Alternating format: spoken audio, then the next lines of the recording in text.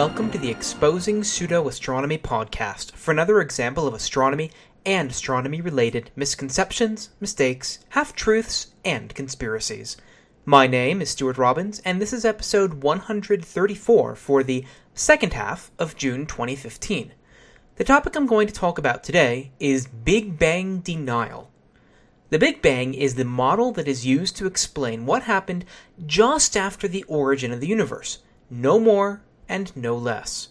What happened before it, what caused it, and what happened to the universe after it are all different things, although people who argue against the Big Bang almost always conflate them into the same thing. This is similar to how anti-evolutionists will try to stump people with abiogenesis, the origin of life from non-life, not realizing that abiogenesis has nothing to do with evolution itself. Big Bang denial often takes one of three forms: people who just don't believe it, young Earth creationists or creationists in general who don't believe it because they can't reconcile it with their divine being, or people just don't like some other aspect of cosmology and link it to the Big Bang, therefore saying that the Big Bang is wrong. I'm going to address each of these, not in that order, and then talk about the evidence for it. I still will not accept the fact that some minute little particle was compressed so much that it exploded into everything we have today in the universe. I just don't get it. Do you? Let's start right off the bat by getting this out of the way. The argument from personal incredulity does not hold any weight. Except for when I'm on young Earth creationist websites, the vast majority of what I hear and read with respect to Big Bang denial is that they don't believe in the Big Bang and they just can't understand how it could have happened or various parts of it could possibly be real, like how everything could be crammed into an infinitesimal point or other aspects that I'll get into. Without offering any evidence for why, they simply say it couldn't work because they don't believe it. That is not a good reason, and it's one of the more frustrating ones for me because it just shuts things down. Well, by the same token, though, it's also easy because there's simply nowhere to go with it, so you can just leave the conversation. One of the main tenets of science is to remove your own biases and beliefs from the system in order to determine the most likely scenario, regardless of whether it makes sense to you personally. The second most common objection I hear to the Big Bang is statements along the lines of, well, what started the universe? How could the universe have been so small? Inflation violates relativity. There are heavy metal old stars, but according to the Big Bang, there shouldn't be because metals didn't exist back then. Dark matter is fake, therefore the Big Bang is fake. These and similar kinds of arguments all have one aspect in common. They have nothing to do with the Big Bang. As I stated in the intro, the Big Bang is the cosmological model that describes what happened almost immediately after our universe came into existence. By almost immediately, I'm talking about 1 Planck time, which is equivalent to about 5 times 10 to the negative 44 seconds. That's the unit of time that it takes light to travel a Planck length in a vacuum, equivalent to roughly 2 times 10 to the negative 35 meters. It's a very short period of time, a very small length, but we cannot possibly know anything before that, at least with any current model or with any current physics. The distinction here, saying that the Big Bang describes what happened after 1 Planck unit of time versus from the beginning of the universe, is important because it means that the Big Bang model does not describe what started the universe. It does not describe how the universe evolved afterwards. It does not describe star formation nor heavy element formation. Those are all other cosmological ideas, and they have their own models, some more speculative than others, and while they are all tied together into a macro model of the universe, lack of understanding about any single one of them does not mean that all the others are false, nor does it mean that the Big Bang itself is false. To use one of my infamous contrived analogies, I'll describe what I did today. I went to bed around 10:30 a.m., I woke up around 8:30 a.m., checked email in bed, turned off my alarm clock for 9:30 and got up at 9 for a telecon that I'd forgotten about, did about an hour and a half of that, went back to sleep until 1, worked for another few hours, wrote the podcast, had dinner, then recorded this episode. I don't remember exactly what I did from 10:30 until 11 a.m. I don't know the exact neurological process that let me sleep. I don't remember how often I hit the snooze button, or what time I set my alarm clock to get me up at 1 originally, because I set the snooze button a couple times after that. I don't remember what I had to eat other than my recent dinner. All because I don't remember or know the specifics of those things, that does not mean that today didn't happen for me, or that I didn't wake up today. Similarly, all because we may not know the specifics of certain cosmological processes or things that happened after the Big Bang, that doesn't mean that the Big Bang model itself is wrong. Next up are young Earth creationists, or even old Earth creationists in general. For the old world creationist, the only objection I've heard to the Big Bang is that it's man's attempt to explain what God did with a thought. If that's your worldview, nothing I'm going to say is going to change that. To be honest, that doesn't really matter to me. I do think that the science is perfectly reconcilable with an old world religious view because you can simply attribute the Big Bang to the mechanism that your deity used, but that's your choice to believe it or not. For the young Earth creationists, or YECs for short, there are, of course, many objections. None really address the science nor the evidence for the Big Bang, which I'll get into momentarily. Rather, they tend to follow the classic YEC tactic of starting with the answer and then rejecting anything that conflicts with it. It's an argument from final consequences in effect. Scientists say that the Big Bang happened, 13.8 billion years ago. Obviously, that's wrong because Bishop Ussher showed that the biblical chronology indicates the universe is 6,000 years old. Scientists say Earth wasn't formed until nearly 10 billion years after the Big Bang. That has to be wrong because the Bible says in Genesis that God created Earth on the first day. Or, Big Bang cosmology indicates there's no center of the universe, but the Bible is interpreted such that Earth is the center, or at least the Sun is the center, having moved there in 1992 when the Pope forgave Galileo. It goes on kind of like that. In the show notes at podcast.sjrdesign.net, I've linked to a few blog posts of mine from several years ago that I wrote about YEC claims about the Big Bang, if you're interested in reading them as well as the rebuttals. This is not going to be one of those episodes where I'm going to pick apart the YEC arguments, because they really don't argue with the science. They argue with the Bible as a starting point. It's really the same as the first kind of Big Bang denial. They simply can't believe it because they believe something else that they interpret as directly conflicting with the Big Bang models. This isn't a case like episode 112, where I could go through and show how a YEC was misusing the science to claim that Mercury is young, or comets from episode 3. It's just flat-out denial. So let's get on with what the Big Bang model actually suggests, and then talk about the 4 main pillars of Big Bang cosmology. Taking a page from the Reality Check podcast, I'm going to quote from Wikipedia on this because it's written really, really well. Extrapolation of the universe backwards in time using general relativity yields an infinite density and temperature at a finite time in the past. This singularity signals the breakdown of general relativity and thus all the laws of physics. How closely we can extrapolate towards this singularity is debated, certainly no closer than the end of the Planck epoch. This singularity is sometimes called the Big Bang, but the term can also refer to the early hot, dense phase itself, which can be considered the birth of our universe. Based on measurements of the expansion using Type 1a supernova, measurements of temperature fluctuations in the cosmic microwave background, and measurements of the correlation function of galaxies, the universe has an estimated age of 13.798 plus or minus 0.037 billion years. The agreement of these 3 independent measures strongly supports the Lambda CDM model that describes in detail the contents of the universe. That last line is a little bit beyond the scope of this episode, but it basically means that completely different methods of trying to figure out what the universe is made of pretty much say the same thing in the end. There are other parts of the cosmological history of the universe that are frequently tacked onto the Big Bang. As I've tried to make abundantly clear now at least 3 times, I disagree that these are considered part of the Big Bang model.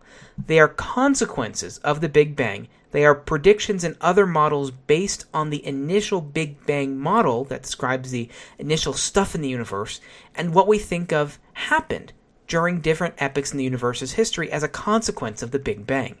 It's because of that, though, that we can start to understand the four main pillars of evidence that the Big Bang actually did happen, and it happened in a way consistent with different models that describe each phase of the universe's history that happened after it.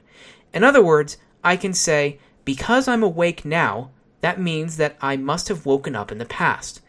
By the same token, we can look at stuff in the universe today and say, well, because this looks the way it does now, something must have been in such a way in the past to let it happen this way now. The first pillar of the Big Bang Theory is the objective observation that at large distances, everything is moving away from us. This is measured primarily from the shift in light as it gets stretched out from its motion away from us.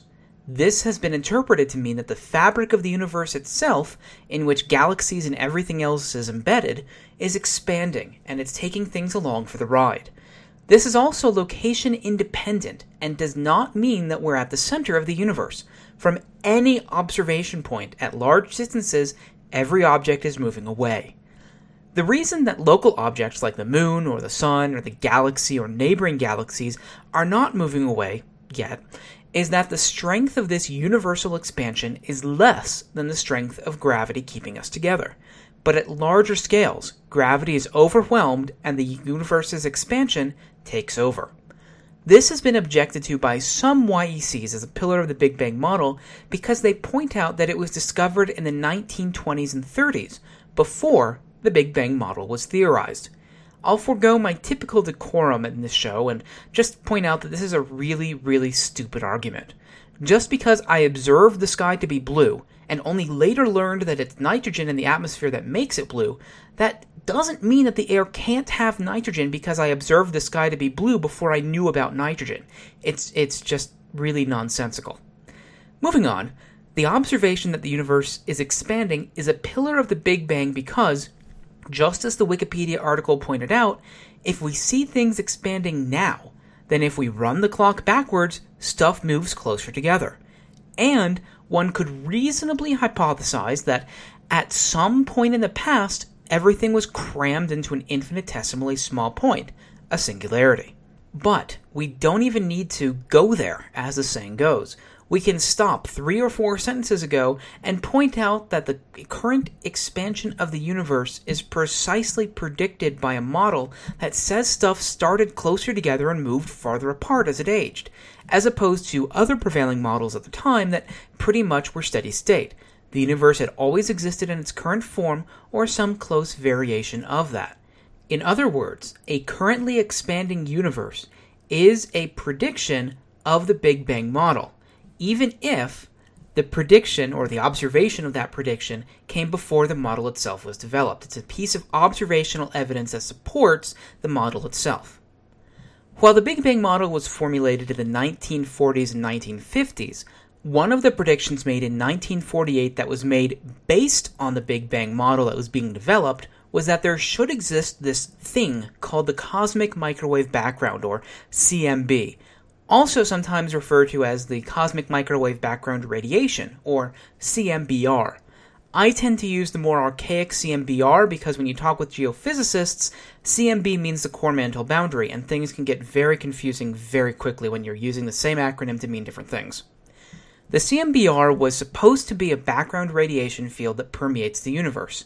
It would have come about because the Big Bang model predicted that the universe's earliest phase was opaque, where it was so dense that not even light could move about without being scattered from free charged particles like protons and electrons. If the Big Bang model were correct, then it would only be after the universe had cooled enough from this initial state that neutral hydrogen could form and photons could stream freely throughout the universe. This happened roughly 380,000 years ago. This process of neutral hydrogen forming is called recombination, and the photons being able to finally move around is called the surface of last scattering. This quote-unquote surface should show up as a steady, constant glow throughout the universe that would be practically the same in every direction. The only differences within it would be caused by recombination not occurring at exactly the same time everywhere due to tiny fluctuations in density and other things. Most people who are fans of astronomy know what happened next. 16 years later, Arno Penzias and Robert Wilson were working with a microwave telescope and could not figure out why they were getting a persistent noise in their signal. It made no sense, so they asked some astronomy colleagues for help. And it was then that they were told of the prediction that there should be a persistent background noise corresponding to a temperature of about 3 kelvins, based on predictions from the Big Bang model. For their discovery, Penzias and Wilson earned the Nobel Prize in Physics in 1978. To be blunt, I've never really seen a YEC response to this, so I went to that bastion of critical thinking, Conservapedia, to see what they claimed. Here's what they wrote. The scientific version of events doesn't make sense when viewed from a Christian perspective, as it requires the universe to be at least 380,000 years old for the transition to have occurred. However, scholarly analysis of the Bible indicates that the universe is around 6,000 years old, which is backed up by many observations in many fields from geology to astronomy. A possible explanation for the CMB is that it is the light, Genesis 1:2, from the moment of the creation around the universe. If the Lord had suddenly created the universe and flooded it with perfectly uniform light, electromagnetic waves, we would indeed see the remnants of this today, except for minuscule variations introduced by a fraction of the light being blocked by the Earth, which of course preceded the light, Genesis 1:1. So, there you go. The third pillar of the Big Bang comes from a prediction made in the 1940s, just about the same time the CMBR was being predicted. The consequence of the Big Bang would be that the universe was really, really hot early on, and as it expanded, it cooled. A prediction based on exactly how this cooling happened is that the universe, for all intents and purposes, was like a star. The entire universe, one big core of a star. Or at least it was from a period of about 10 seconds to 20 minutes after the Big Bang. During that 19 minutes and 50 seconds period, the entire universe was cool enough, and yet still hot enough, and dense enough, but not too dense, to allow protons and neutrons to combine to form deuterium. From there, they were able to follow a few different pathways to make tritium, which is hydrogen-3, helium-3 or 4, lithium-7, or beryllium-7. The nuclear pathways to make these different elements are extremely well understood in this post-atomic era after World War II in which we live. They depend on a few things like temperature and density and pressure. If the universe cooled in a slightly different way for a slightly longer or shorter period of time, you would get different amounts of all of these elements. What makes this a pillar of the Big Bang is that if we were in a steady-state universe, then as we look further back in time by looking farther away from us, we would expect to see heavy elements regardless of how far back in time we look. We don't. We see lighter and lighter elements. In the oldest stars, in the oldest galaxies, we see very, very few heavy elements, indicating that the bulk composition of the universe has changed over the past 13.8 billion years, minus 10 seconds, which is, at a fundamental level, what you would predict if the universe had a finite beginning. But beyond that, this is a pillar for the additional reason of the relative abundances of these 8 different atoms and isotopes. As I said roughly a minute ago, the pathways to make these atoms and isotopes are very well known in atomic physics, and so we can, and they did, make specific predictions based on the Big Bang model for what the ratios of these elements should be after the universe was about 20 minutes old. Because of the universe's composition, and because it wouldn't change until the very first stars had seeded it with heavier elements, we can go and use telescopes and measure the relative abundances of these elements and isotopes by making very careful observations of the oldest stars in the oldest regions of the universe. And what's been found matches the predictions based on the Big Bang model. They're also independent of dark matter and dark energy, for those who are interested, which will be subjects of future episodes. What they didn't match, however, was the relative abundance of lithium-7. It was consistently measured to be about 2.4 to 4.3 times lower than what was predicted originally. So, what does that mean for the Big Bang? Nothing. What it does mean is that the Big Bang nucleosynthesis models were revised and based on new nuclear physics data for how protons may have interacted with each other in the first few minutes of the Big Bang, the new predictions much more closely matched the lithium-7 abundance. I've said it before and I'll say it again. That's how science works. In this case, we had a prediction based on a model based on a model. We tested that prediction. Much of it matched the observations, some of it didn't. We were able to revise the model based on the other model and based on new data from other observations and how the predictions from the revised model, well, they now match the observations. That's how science works. We didn't have to throw everything out and say God did it 6,000 years ago. We had a perturbation on a model that can now better explain the observations, and we learned something about how the universe probably operated in the process. Now, I'll be honest about this fourth pillar. When I learned about it back in 2004 in my astronomy class taught by Professor Mijos, and that's a reference back to the last episode with Bob Lazar, I wasn't really convinced. Now, 11 years later, I'm coming back to it and relearning it, and I'm a little bit more convinced, but perhaps because it includes more things than Professor Mijos focused on because he's a galactic astronomer. But I still tend to like the first three pillars best. The fourth pillar of the Big Bang is that the evolution and distribution of galaxies, the growth of large structures, and the overall aging of the universe match what we would predict if the universe had a beginning. At a fundamental level, this pillar can be thought of as stuff today looks older than stuff in the past in ways predicted by an evolving universe that had a beginning roughly 14 billion years ago. One part of this is that stars that form today are observed to have heavier elements in them than the older stars. That has a lot to do with Pillar 3, but that's still part of Pillar 4. Another part of this is that as we look at the earliest parts of the universe, we don't see large structures of galaxies, only smaller isolated ones. Galaxy clusters and superclusters seem to be more recent, which is what one would predict as a consequence of a universe with a beginning that expanded from a point. It takes time for these large structures to form. This is also why when astronomers discover the oldest or the farthest supercluster, it comes with the obligatory tagline of "Challenge for the Big Bang." But these aren't fundamental challenges to the underlying theory. None of these are consistent with a steady-state model, which is pretty much the only proposed alternative. But there are some assumptions built into the Big Bang model.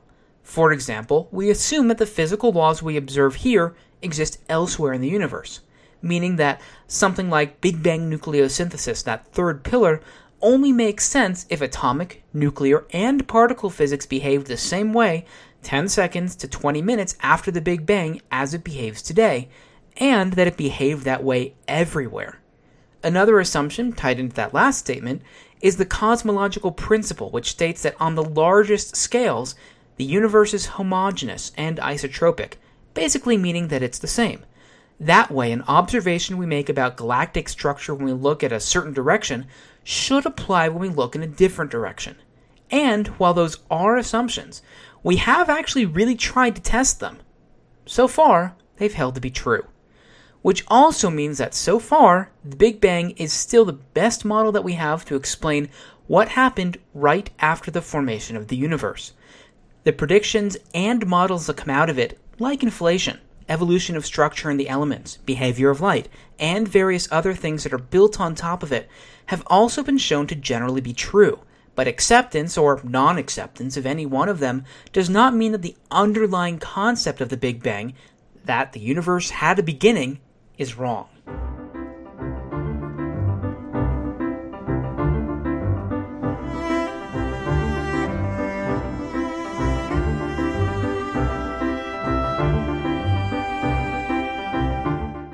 The primary logical fallacy for this episode is the one that I mentioned at the beginning, and the one that I've addressed before. The argument from personal incredulity. It's the equivalent of putting your fingers in your ears and saying la la la la la la la la, which should not be confused with the song La La La by Ramon Arcusa and Manuel de la Calva, which won Spain the Eurovision contest in 1968. The fallacy is simply that all because you personally don't believe something, that doesn't make it not true. On a personal level, with respect to science denialists, I see this argument as one of the most arrogant as well. If you have a non-scientist, someone who has not studied the subject, someone who has no background from which to make a judgment, saying that all the scientists who have studied it are simply wrong, that's a little bit arrogant, because they personally just don't believe it.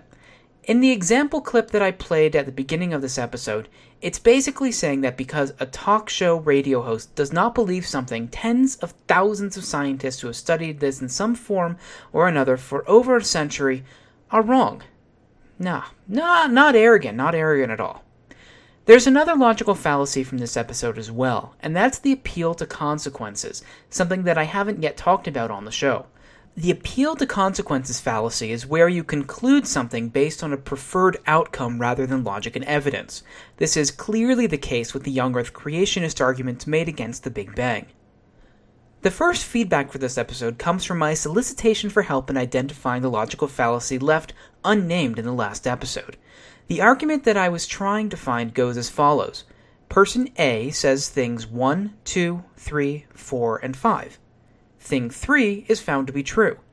Therefore, things 1, 2, 4, and 5 are also true.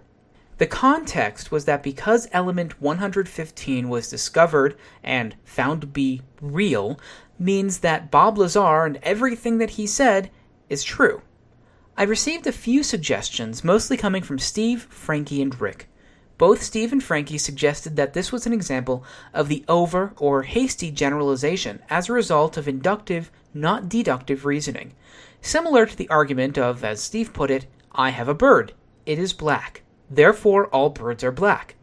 The Latin phrase for it is dicto simplicitur, maybe, although it also is known as where there's smoke, there's fire. While I generally agree that it seems like this could apply, I'm not entirely sure about it.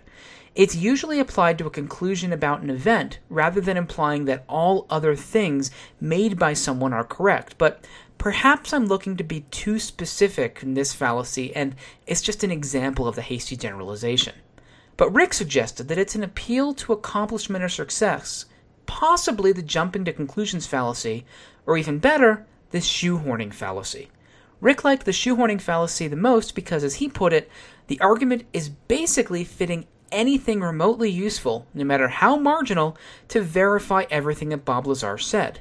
It's closely related to confirmation bias, but that's not really a logical fallacy, it's more of a heuristic.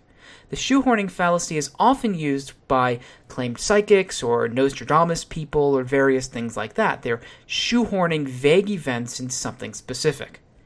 Interestingly to me, the shoehorning fallacy was not on my diagram of logical fallacies, and so I've inserted it under red herring for future reference. The other piece of feedback relates to this episode's topic, and in a case of time travel, it came to me in February of this year. John P. wrote to show me an article from phys.org entitled, No Big Bang? Quantum Equation Predicts Universe Had No Beginning. I wrote back to John and said that while the article and work looked interesting, it was just hypothetical. While that's incredibly unsatisfying, it's true, it's just hypothetical, where one group composed of a physicist from Egypt and another from Canada tried to reconcile quantum mechanics with general relativity. As we all learned in the movie Interstellar, we can't do that yet. While they tried to do it, they suggest that the Big Bang didn't happen. But this is one group, presenting one paper.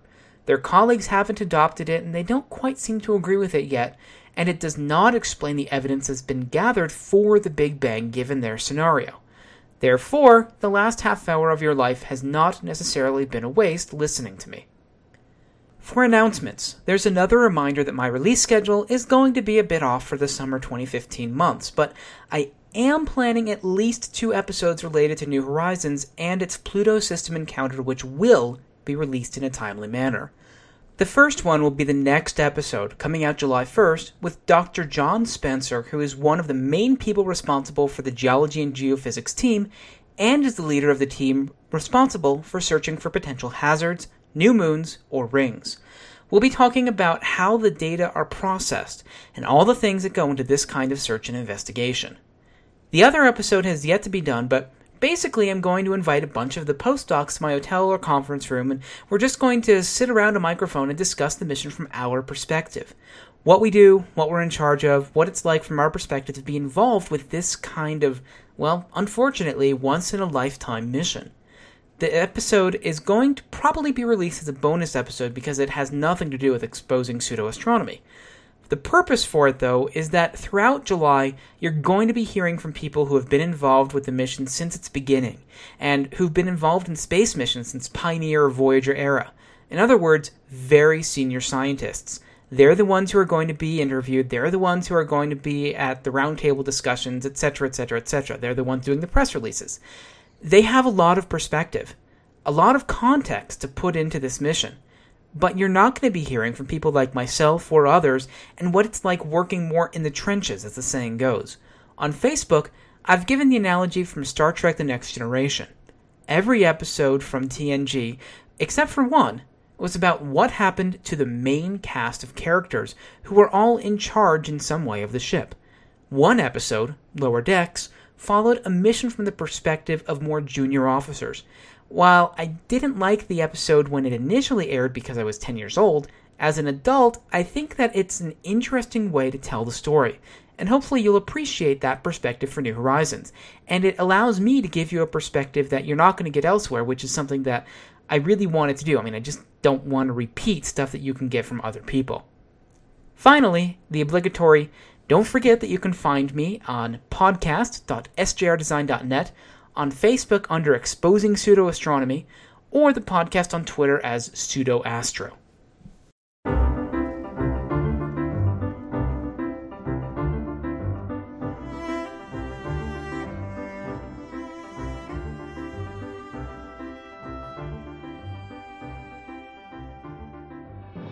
That wraps up this topic for the 134th edition of the Exposing Pseudo-Astronomy podcast. Thank you for listening, and I hope that you enjoyed it and learned a little at the same time. For more information about the podcast, please visit the website at podcast.sjrdesign.net.